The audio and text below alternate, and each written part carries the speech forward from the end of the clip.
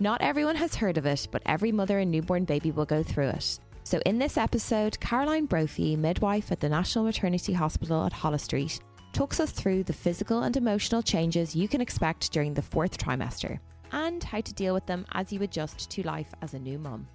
Caroline, you're joining us today to speak about the 4th trimester. So I suppose a lot of mums might not know what the 4th trimester is. And I actually didn't know really what it was when I had my first baby. So do you want to tell us a little bit about what the 4th trimester is? Thank you. Yes, I suppose traditionally postnatal care or the postnatal period is defined from the birth of the baby up to 42 days or 6 weeks postnatal. And this is a time for recovery for mothers and adjustment to motherhood. So if you think for over time, our postnatal care is often referred to the Cinderella of childbirth, where there's less resources and less apparent interest put into the postnatal period. And the postnatal period is probably one of the most essential times for a mother as she adjusts, as I say, to motherhood. So the whole concept of the 4th trimester is a period of 3 months of recovery, adjusting to motherhood and for mother's own well-being. And if you think of pregnancy, it's divided into 3 trimesters. There's the 1st trimester, and there's a lot of focus on that. Then there's the 2nd trimester and the 3rd trimester. And this is the belief and what we would like to get out there into society and into culture is the 4th trimester, a 3-month period, 12-week period where a mother adjusts to motherhood and becomes a new mother and physically recovers. That's a lovely idea and one that I am so behind, because at the same time, I wasn't completely aware of this notion because it's not out there really. And for people in Ireland and maybe the Western world, there's a pressure. It kind of, when you have your baby, it's all about the baby. And then the focus on the mother really diminishes, even though for the whole pregnancy it was all about, well, not all about, but a lot about the mother as well and her health. But after having the baby, so much goes on during the labour and after, and of course there's complications that happen. But it's all about, okay, now you should be so happy because you have your baby and the baby's healthy, if they all going well. And but even if you're kind of given 2 weeks or 3 weeks, after that it's kind of like, well, you should be, getting on with it now. And there's a big pressure. I even felt it myself to get up and out of the house after 2 weeks and go for walks and things. I'm like, oh, it'd be good for you. I didn't want to. I wanted to stay in bed all day with my baby and watch Netflix and sleep as when I could, for as long as I could. So see, I'm slightly different in that I actually really liked getting out of the house quite early on, and it was literally a walk up to the shops. Yeah. And it was quite daunting. I won't lie. It was a bit scary. I felt like I'd never really seen traffic the way I had before. And even people smoking on the street, I was like, oh my God, they're polluting my beautiful pure baby's lungs. Small things like that. So I did actually in hindsight feel, I suppose, quite overwhelmed the first time I did leave. And I think she was maybe only about 4 days old when we went for a walk. But I really liked getting out, and I really enjoyed kind of the fresh air and even just kind of feeling a little bit normal because you're in such a baby bubble. But for me, I think it's the cultural idea of when you have a baby in the Western world, and if your partner is lucky enough to get a couple of weeks off to be with you at the start, when they go back to work, you're essentially alone.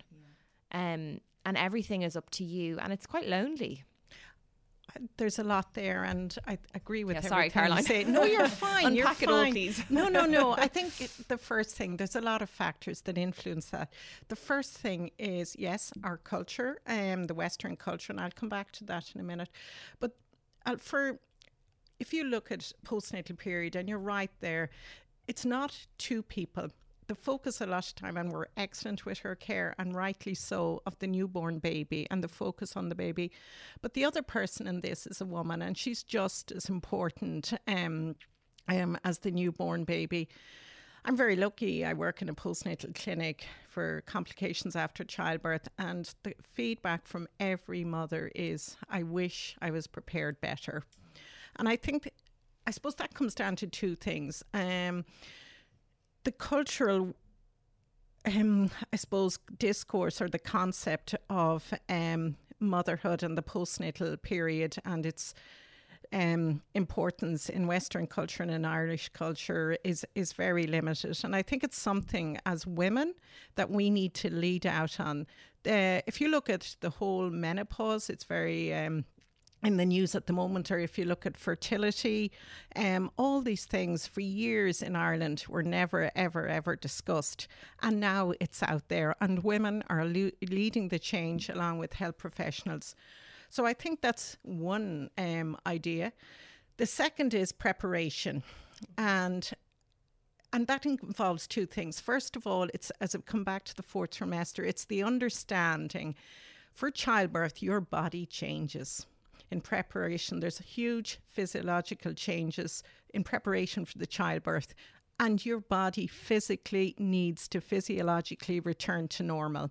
And that takes a period of time, anywhere up to 6 months or 6 weeks, depending on different systems.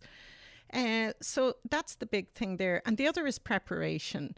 Preparation is so essential. Again, if you talk to anyone, a lot of mothers or a lot of educationalists, antenatal educationalists, they talk about the focus for women is on the labour and delivery. And that's the big thing. And nothing else matters after this.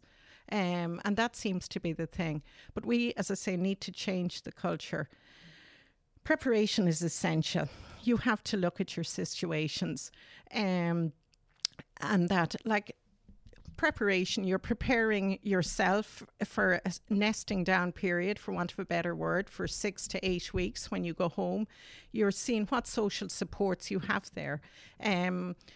Are you geographically separated from your family? Is it your family are abroad, or are they down the country? So are you quite isolated?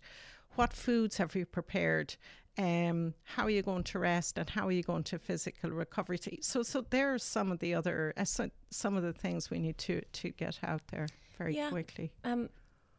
But the mother or the parents to be preparing and doing the classes, they need to be kind of warned of these preparations as well. So I remember I was pregnant during the pandemic, and all of the classes were cancelled. And I was really disappointed about that. But it left me kind of up in the air in a lot of ways. I was kind of like, so I'm just sort of, I'll do the research myself. And I did. And I also did an online class, which was really good. Especially for first-time parents, we were just, letting us know what was going to happen up to the birth. And also, but if anything went after the birth, it was about the baby. It was like how to change the nappy, how to bathe them, how to, do a little bit of CPR, that kind of thing. And looking back, we thought it was great. We thought we were prepared. But there was nothing about what might happen to me.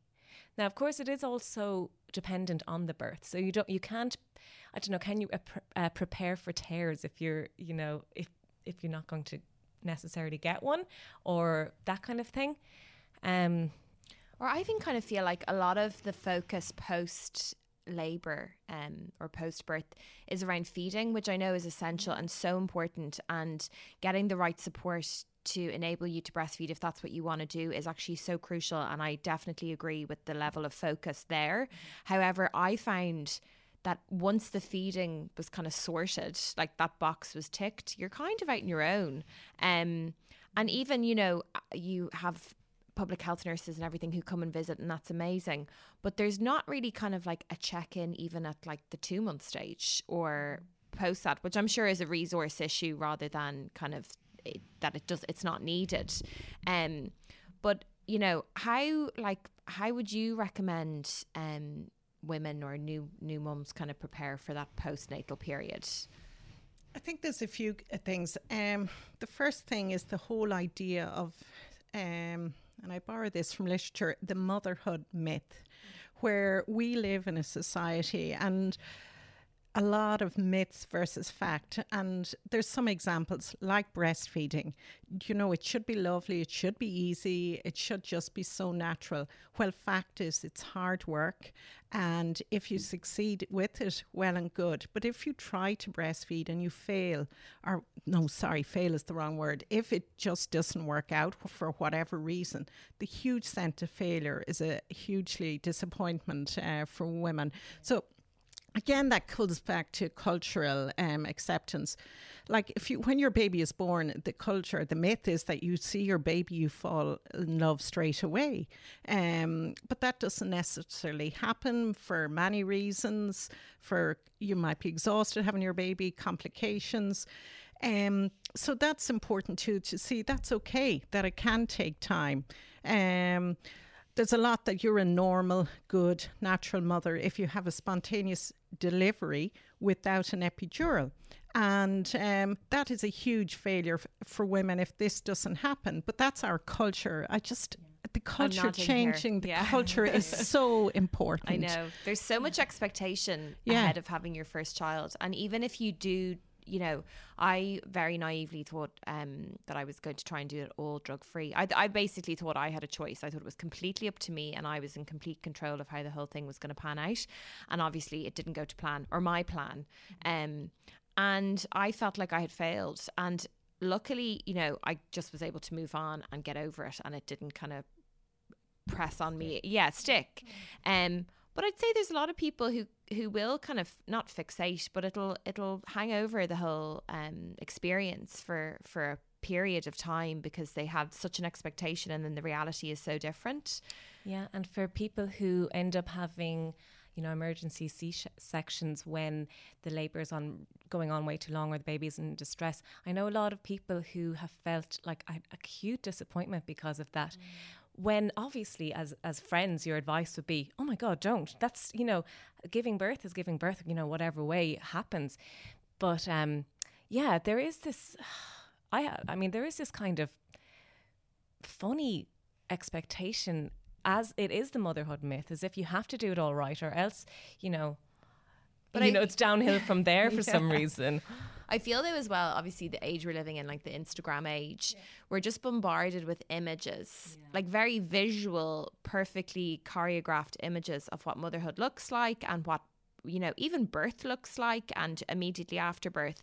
And, you know, you can really get a little bit brainwashed by what it should look like, and also then put those expectations upon yourself about what you should look like. And I have to say, like, after I've 2 children and after both babies, like, you're just leaking boobs and like your body still doesn't feel like yourself. I had episiotomies with both, so you've got that whole issue going on, you know, you're like wincing every time you go to the loo. Like, it's not pretty, and it's not this picture perfect idea of or ideal of motherhood, but like that's okay. And I think that's what we have to know, that that's what it does look like. It's not matching, you know, cashmere cords and perfect I brought sleeping makeup baby with me in my like labor bag. I was like, well, you know, for the pictures. And of course, when it came to it, obviously I wanted all the pictures, and my eyebrows were not drawn in. I was not wearing lipstick. I didn't have the powder in my hair covering the greys. And I didn't mind in that moment. But then, you know, even after that though, you see the people on Instagram and you see your friends with their first baby photo, and somehow they are wearing like eyelash extensions. I know. I'm like, I have to say, like, I'm in such awe of people that can actually pull that off, because like I looked horrendous after both of my labours. But like that's okay. It is okay. You've gone through a massive life-changing is event. it true to say trauma to your body? Like it is. Yeah. Yeah. You know, it is. It's a physiological trauma to your body. Yeah. And then there's the whole recovery. You're exhausted. It's a huge change to what you've been used to. You suddenly have this baby. You yourself are physically exhausted. There's a huge change in hormones. Mm-hmm. You are just lost, you know, and suddenly you have this little person that you have to look after, that you are totally responsible for. And it's hugely traumatic and a huge life change. But I think coming back to that point, for some women, you know, it's really important to look beautiful, have the eyebrows done and look really well. And that makes them happy and content. But equally, for an awful lot of mothers, that isn't the way they want to be. And I think we have to accept that both is right. Yeah. And I think, true. You know, and that's really the danger of internet. And like the internet, God, the whole debate, is it good or bad? But it's hugely positive. Like if you're, you know, the positives, it's a great educational tool. It's global. There's loads of positive, good quality, well-researched information. If you're isolated from your family, friends, you know, it's really good to have that tool there available. And it's also really good as a language support for mothers that English is not their first language, that they can help support that way. But there are the huge negatives, you know, the huge damage it can do, the whole, this is your perfect body after 6 weeks, you know, you're super fit, super skinny, and if you're not, you feel a failure. But I think even as well, like after my first baby was born, one of my best friends was getting married 4 weeks, literally to the day after I gave birth. And I was determined to go to her wedding and I wasn't going to miss it for the world. And I did go. And, you know, I had my like turbo strength Spanx on, and thankfully I'd stopped wearing pads at that point. So that was one blessing. And I went out, whatever, and got there. But the whole day, it was literally like an out of body experience. And I couldn't even put my finger on it. I just felt so strange and I just didn't want to be there.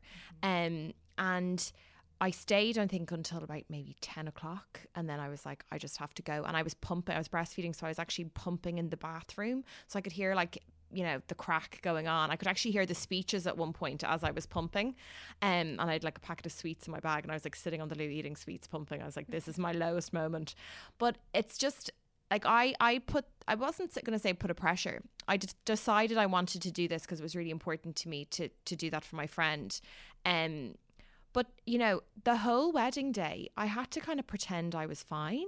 But like in hindsight, I could even hear babies crying. Like, do you know what I mean? I was kind of going slightly mad because you've just left this bubble, even though I'd say I was kind of out and about and doing things and meeting people. But I suppose I always had the baby with me. And then to go into this social setting where suddenly you're kind of nearly cut off and you're trying to pretend that you're with it and you're like in the same kind of mental headspace as everyone else. But I wasn't at all. I was on another planet. That baby's been with you like separately for at the month, but in you for so long before that was your reality. It's part of who you are now, and like it's the ideal self versus the actual self. You know, you're going to this wedding, your ideal up until you had your baby was this, and now actually where you are now. And it's I suppose it's for you to accept, which you do, but it's also society to accept, to say, Evie has had her baby 4 weeks ago. It's great that she's here. Yeah. You know, wearing the Spanx, that probably was uncomfortable for you. Yeah. You know, it should be the norm that you're going off to express or to breastfeed, and it's okay. Yeah. But I suppose as well, that's really important. Like it was the pressure I put on myself. So it's my expectation versus my reality. As in, when I was having a baby, the first baby, I kind of had no clue. And there's no way to know what way you're going to be. So I suppose my plans that I was making post birth were being made by somebody who didn't have a child. Yeah. And then suddenly, when there's a baby in the mix, that was kind of changing everything. In preparation for this, I was just looking at other cultures around the world and the postnatal period, and their focus is up to anywhere from 30 days to 100 days that a woman is at home, that she's been looked after, cared for her by her family. In some areas, in some cultures, has a hot stone massage every day. Hot bath. What country is that? Can we move there? And, you know, their job is to recover, physically recover, to build up their strength, to adjust to motherhood, and just adjust to their new change in life. And it's very different. And the other thing is, it's a huge opportunity for health education and health support for mothers. Just to link in to see how they are as people, and from health point of especially from a health point of view, just to help them with their smoking. It's an opportunity for change. It's an opportunity for diet, to look after comorbidities, to discuss contraception, to really discuss it, your own sexuality, your sexual experience, the spacing of babies. There's a huge gap there. Yeah, you're that actually needs so to right there, because it is this massive change that it is an opportunity then to change more. You know, you have a baby, so now, and especially because you are thinking about the baby as well. And I don't know about, I mean, I think that a lot of people who have babies, they want to sort of elevate themselves for the baby. You know, I want to be my best self and in top health physically and mentally, because I want to be for Fionn. Yeah. You know, I want him to have a healthy mother in mind and body. So it's really important. Yeah. And I think coming back to the point about the traumatic delivery or the disappointed delivery, and that is okay. But I think for the initial 6-8 weeks, to accept that it was disappointing, but you have to physically recover and to adjust to motherhood. And then after that, 8 weeks, 3 months, arrange then to meet with someone to discuss it, because you will have a lot more questions then. And I think that's really, really important, that you focus on physical recovery, adjustment to motherhood, and then in time meet with the professional to sit down and discuss your delivery. And for many mothers, when they sit down and discuss and the events are explained, that's hugely liberating. So I don't think a lot of women realise that that's an option. I didn't. Yeah. And then I heard a good long time after my friends doing that, and I was like, oh my God, I could have. Or, you know, even seeing the notes. Yeah. I didn't even read the notes. And like you say, I think that is really helpful. It's like after I think a little bit of time needs to pass. Yes. Yeah, process. Yeah. And recover. Yeah. Yeah. Yeah. Can you tell us a little bit about what happens in your clinic? Because you do work with women who've had trauma after the... Our clinic is... what we found is in 2000, over a period of time, I worked as a manager postnatal ward and the outpatients department. And we identified there was a huge gap in postnatal outpatients care for mothers who suffered or had a complication as a result of childbirth, but also had an underlying comorbidity like preeclampsia or postpartum hemorrhage, and there was nowhere formal for them to follow up, or there was no specialist. So from there, I work with Dr. Leisha O'Brien, and we set up the postnatal maternal morbidity clinic, which we call the Poppy Clinic. So the clinic itself, it sees a whole range of mothers. I suppose our big is perineal wounds, breakdown of perineal wounds and pain management for perineal wounds, and whole surveillance and management of that area. We see cesarean section wounds. We see all mothers who've had obstetric anal injury, a 3rd or 4th degree. They're seen at the perineal clinic at 6 months, but 6 months is a long time if you have any symptoms or complications. So we see all mothers at 6 weeks to see that there's no problems with her bowel, and if to speed up, expedite appointments if need be. We do debriefing. We do along labour ward. Martina Cronin is the CNM3, the labour ward, and she is involved in debriefing a certain cohort of women, and then we ourselves in the Poppy Clinic would be involved in another cohort. And then we have the perinatal mental health team inside, and they're involved as well in other debriefing services. And then Teresa McCreary, who's the CNM3 of the community, is involved in debriefing whole cohort of patients. So there's a big debriefing service inside. We then see mothers who've complications after childbirth, postpartum hemorrhage. is very frightening.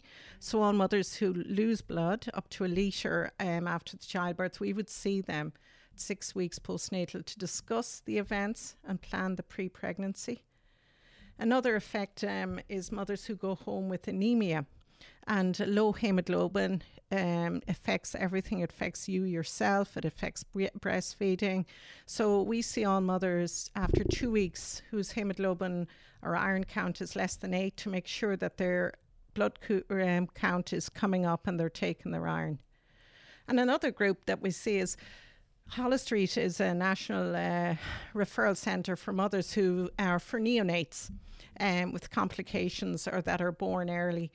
And mothers who are from the outside the Greater Dublin area are staying in Hume House or with family in Dublin, or so they have no visits. They have limited visits from public health nurses, or they mightn't get to see their GP. So we would see those mothers, within a week, 2 weeks after delivery, to offer them physically support and to ensure they're recovering, and if need be, after 6 weeks.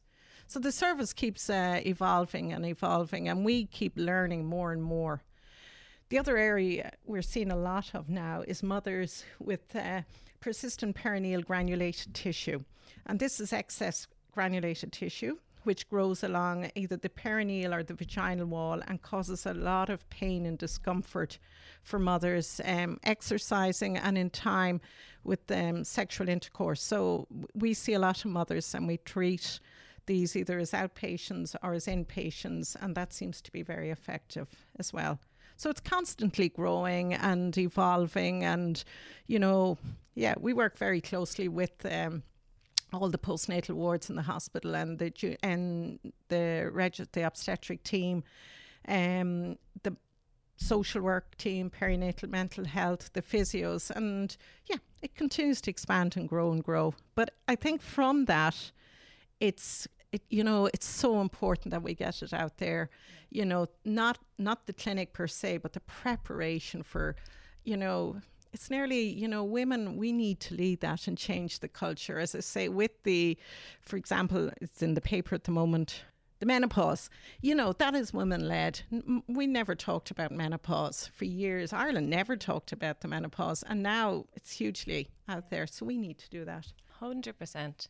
So what you talk about, the amazing services in the clinic, they're not necessarily issues that you can prepare as a pregnant person because you don't know what's going to happen in the labour.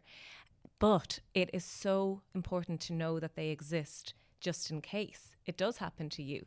So women, who are pregnant now, who obviously don't have a clue how their labour is going to go, because how can you?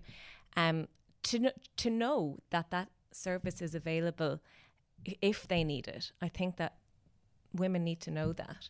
And do you get referred by your GP, or what way does it work? Yeah, a lot of in-hospital referrals, public health nurses, GPs, and women themselves. All these mothers have delivered in Holles Street. We get some referrals from other hospitals around the country. The one thing, though, I think, again, that comes back to preparation. Preparation then for childbirth. There's 2 ways of delivering your baby, either by cesarean section or a vaginal delivery. And there, if mothers know that if you have a cesarean section, you're going to have a wound. Yeah. If you have a perineal delivery, vaginal delivery, you more than likely will have a perineal wound. And a lot of mothers don't know that. And it's, again, Well, to be honest, I was a little bit I didn't know what to expect, really. I mean, I kind of went into it thinking I'd probably have, a vaginal birth, unless I needed a C-section. But I didn't really think about the wound thing. But what I didn't want was an episiotomy. Now, I ended up having one, but I got a device thing, an Epino, it's called. I had one too. Where you squeeze, it's a squeezy thing. You're supposed to not stretch, but train, shall we say, train your vagina to stretch, to reduce the risk of tearing more than anything. And then it promises that hardly, and if you do this, then and I religiously would massage almond oil twice a day, so the convincing perineal myself that was not well. going to And then reduce any tears. Yeah, because I was really worried about it. I was like, I don't want an episiotomy. I don't want one. I mean, I was fixated on it. I was the same. I was completely fixated on it. And I don't know why in hindsight, because the episiotomy in the healing process is actually probably a lot easier than a natural tear, which I had on both babies, and more external tears on my second baby. So they were actually incredibly painful in the healing process. But I don't even know what I don't know why they're so demonized. I don't either. Yeah. And I was another thing that somebody like warned me about is like, you don't want forceps. Definitely don't want forceps. It will like ruin you if you do. And I was like, okay, definitely don't. So when I went into the birthing suite in Holles Street, I told them that, and they were just like, but you know, you might you might need one. I was like, I definitely don't want one. And they were kind of like, you know, they listened to me, which is great. But I ended up having the suction ventouse thing. Yeah, and the episiotomy. And like, luckily, I was fine after. I mean, I healed okay. No complications for me. But like, that was the only preparation I had. It was like, I don't want episiotomy, so I'll do this squeezy device thing. And then when it came to it, they were kind of, you know, I remember the doctor being like, okay, we're going to have to do the cut. And I was just like, well, fine, definitely do, as long as the baby's okay, because he was in a tiny bit of distress. So in the moment, of course, you do anything. But what would have made that better for you? How would you know, that fear is there. Yeah. Where did the fear come from? And how could you have been helped to get through that fear? Well, let's go back to the key word is preparation. For somebody like in the classes, just to be really no nonsense about it and be like, this is generally what happens in childbirth, but don't be scared, because there are resources, there are ways. You're not going to be completely ruined. You know, the risks are here, but that's what happens when you're pregnant. And, you know, I think the line, as long as the baby's safe and healthy, it shouldn't be used as much. I mean, of course, that's what you want, but it should be as long as you are safe and healthy as well. And for the mother, the pregnant person, to know that they are in safe hands. These things can happen, but there are supports and resources there. I think for me, I did a birthing workshop before I had my first baby, and it was very much geared towards doing it drug-free. And the rhetoric was definitely that you can choose not to have drugs, and you can choose not to have an episiotomy, and you can choose not to have... Basically, we were told, like, don't let anyone examine you, because they're going to try and force you into doing things that you don't want to do.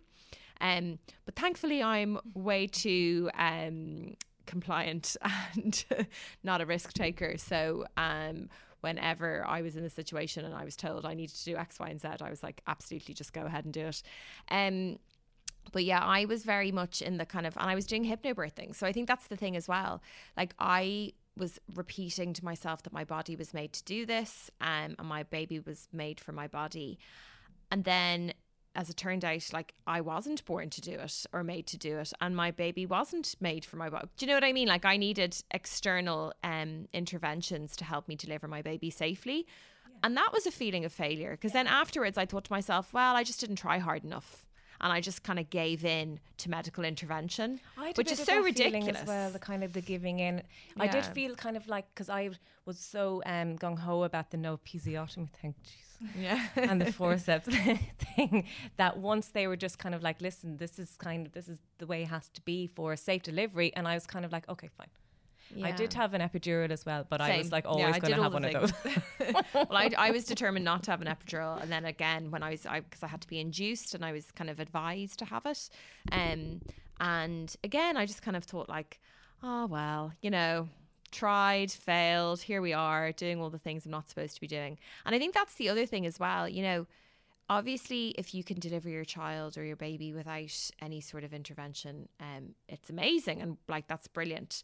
However, like I think we have to get away from that feeling or that mentality of that it's a failure to have an epidural, or it's or like kind of like you're a bit lazy.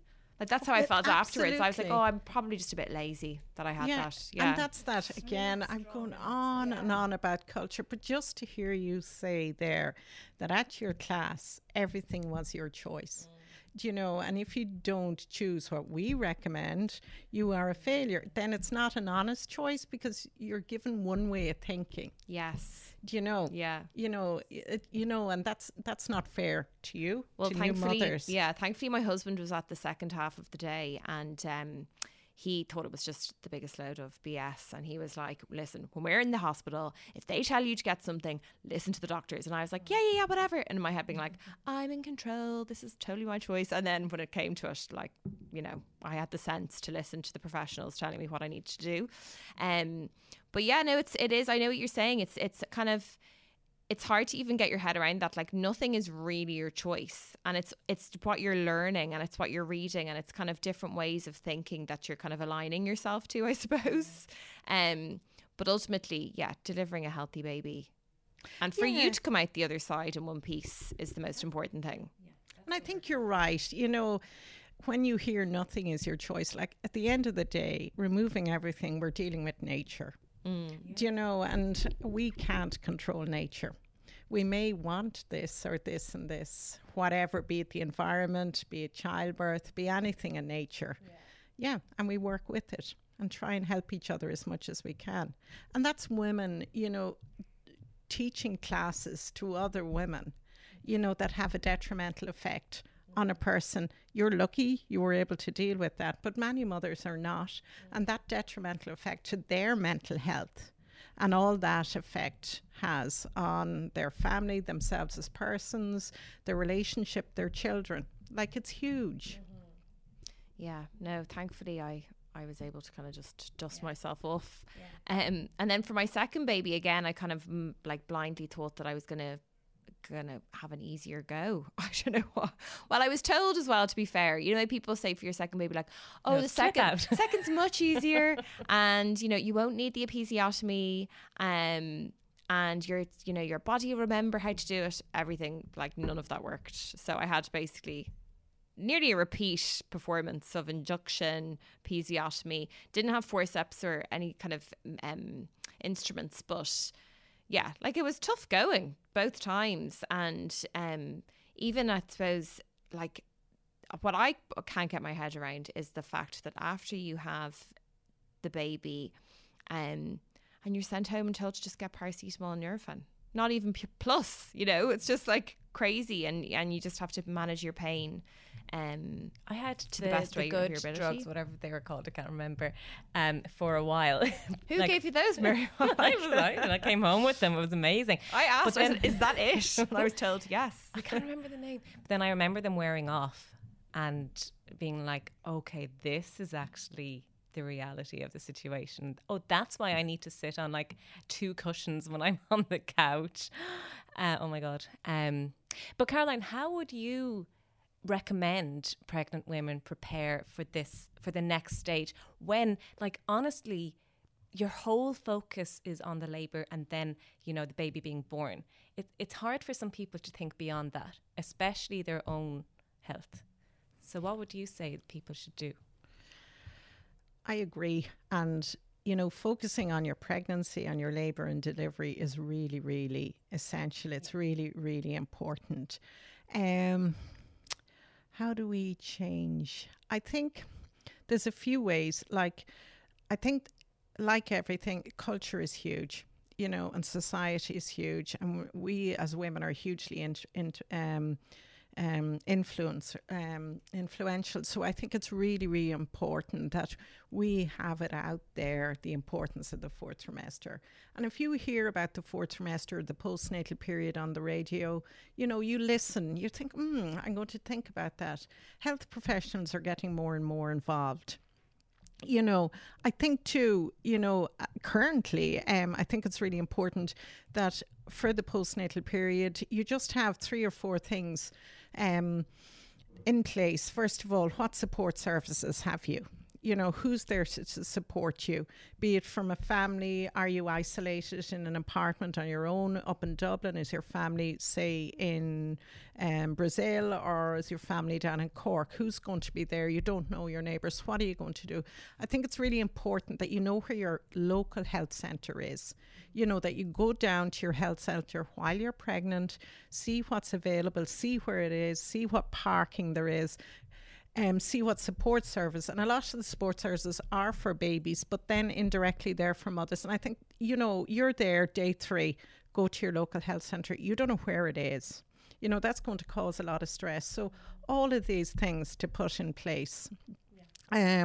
Like they're just 2 ideas that we could start, but I think it's way bigger than that, and it's cultural change that we have to start soon, very soon. Like in Ireland, it's not as restrictive as just say the States, where a lot of women have to go back to work after 2 weeks, and the maternity leave isn't there, and it's just like awful.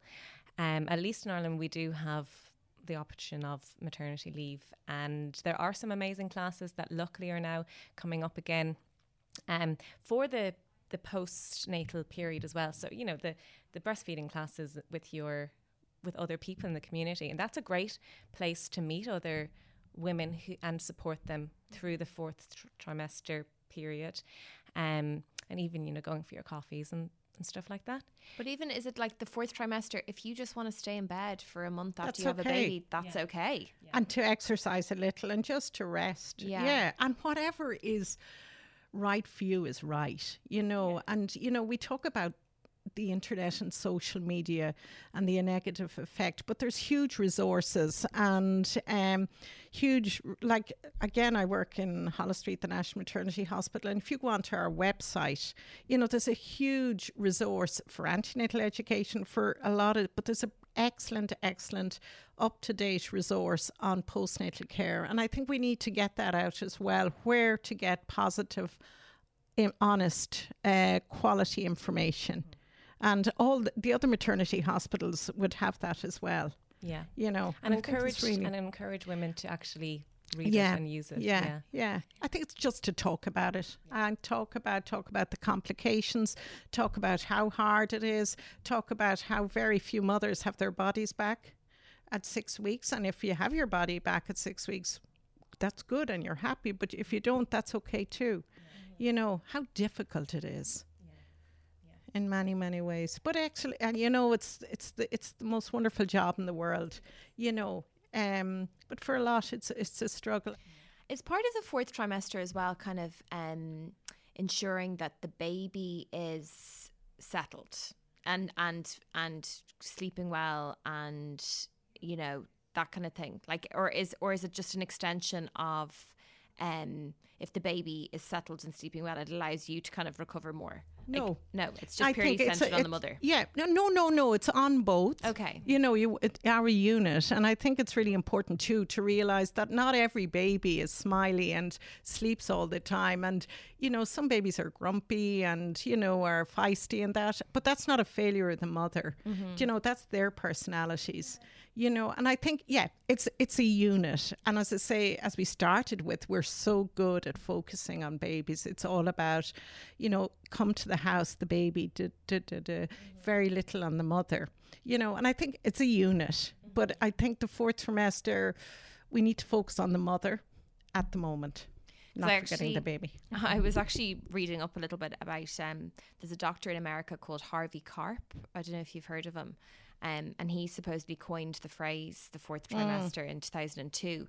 But he's since written like several books about like the happy baby and whatever. But he also designed the bassinet, the snoo. Have you heard of the snoo? So a friend of mine actually has it. They're like ferociously expensive. They're like 12 or 1400 euro or something for this. But it's kind of like a smart bassinet. So it supposedly mimics the conditions of the womb. And it like gently rocks the baby and, you know, puts out kind of like white noise and whatever. Now, my friend who has it said her child hates it, so she's raging that she spent all this money, and he basically will only sleep attached to her. But like that's what I was, that's what I was thinking. It mimics the womb, but it's not actually you. The womb, yeah, and the womb, and a lot of what we're told in those classes is that like skin to skin and holding your baby is actually really important. Also, imagine just the rage of spending €1,400 on a bassinet and then the child won't sleep in it. But yeah, so it's I suppose it's kind of moving away from gimmicks. Is that kind of part of it as well? It is. Like, that's, I suppose, like everything in life. We have the newest phone, we have the newest Fitbit, we have everything. And it's just coming back to what's natural. And for some mothers, spending 1,400 or 4,000? No, 1,400. 1,400 on gimmicks is okay. Yeah. That's what they want to do. Yeah. But if you don't do it, that's okay too. You don't have to feel jealous though of the person who does. Yeah, or who can. Yeah, that has that money. Yeah. But you can feel good when it doesn't work for them. Yeah. I'm joking. You can feel smug. It's coming back to that point on the fourth trimester, and you're right, it did come from the States. But the States, as you alluded to earlier, we're not bad here in Ireland at all with our postnatal care, and we've the luxury of being able to talk about it here and to improve the service. But in the States, a lot of mothers don't engage at all. They don't go for their checkups with their GP, and there's a huge loss of opportunity for a mother's health in the States. And that's why they were trying to capture that. Here in Ireland, we're not bad at all, Well, we have resources, I suppose. Yeah, if we you're have in resources. America and you don't have private health insurance, you don't have access to any of the things we get for free. So and we have a good community spirit, and there is like, as the years go on, as you were saying earlier, we're talking about menopause now and we never did before, talking about fertility, and it's becoming a normal part of conversation and not something taboo anymore. And also with the postnatal period, I mean, fathers now, or partners, are so much more involved than they would have been not that long ago. Yeah, and you're a unit as a family. You're adjusting together to being parents. I suppose that's actually really important, because I actually wasn't even thinking that way myself. But like it's kind of a fourth trimester for the partner as well. Yeah, because their whole lives have completely been turned upside down, and they're getting to grips with this new tiny human as well. So and while you're maybe going I should have been nicer to my husband. No, joking. Well, that's their job. Like, their job is to put up with your hormonal changes and exhaustion, and like they're exhausted too, but in a different way. We have to be honest. Whatever happens to the birthing parent is different. Like there's the huge physiological change. That's so you're allowed to be. Yeah, you're allowed to be a bit mad. They can be mad with them, a lot and of just the a time. bit mad. Well, Caroline, thank you so much for coming in and joining us today and chatting about the fourth trimester. And just to say it again, if people want to get access to more information, is it nmh.ie? Like the website, Essentials, the National Maternity, nmh.ie. And there's an educational hub on it, and one of them is the postnatal period. But as I say, the other maternity hospitals, it's not just about Hollis Street. The other maternity hospitals will have the service as well, and a lot of English hospitals as well have it. So there's a lot of good information out there. Well, let's keep the conversation going about the fourth trimester and let everyone know that it's real, and that women should be looking after themselves and deserve it too, and it's okay to not feel okay. Yeah. Thank you so much. Ladies, thank you.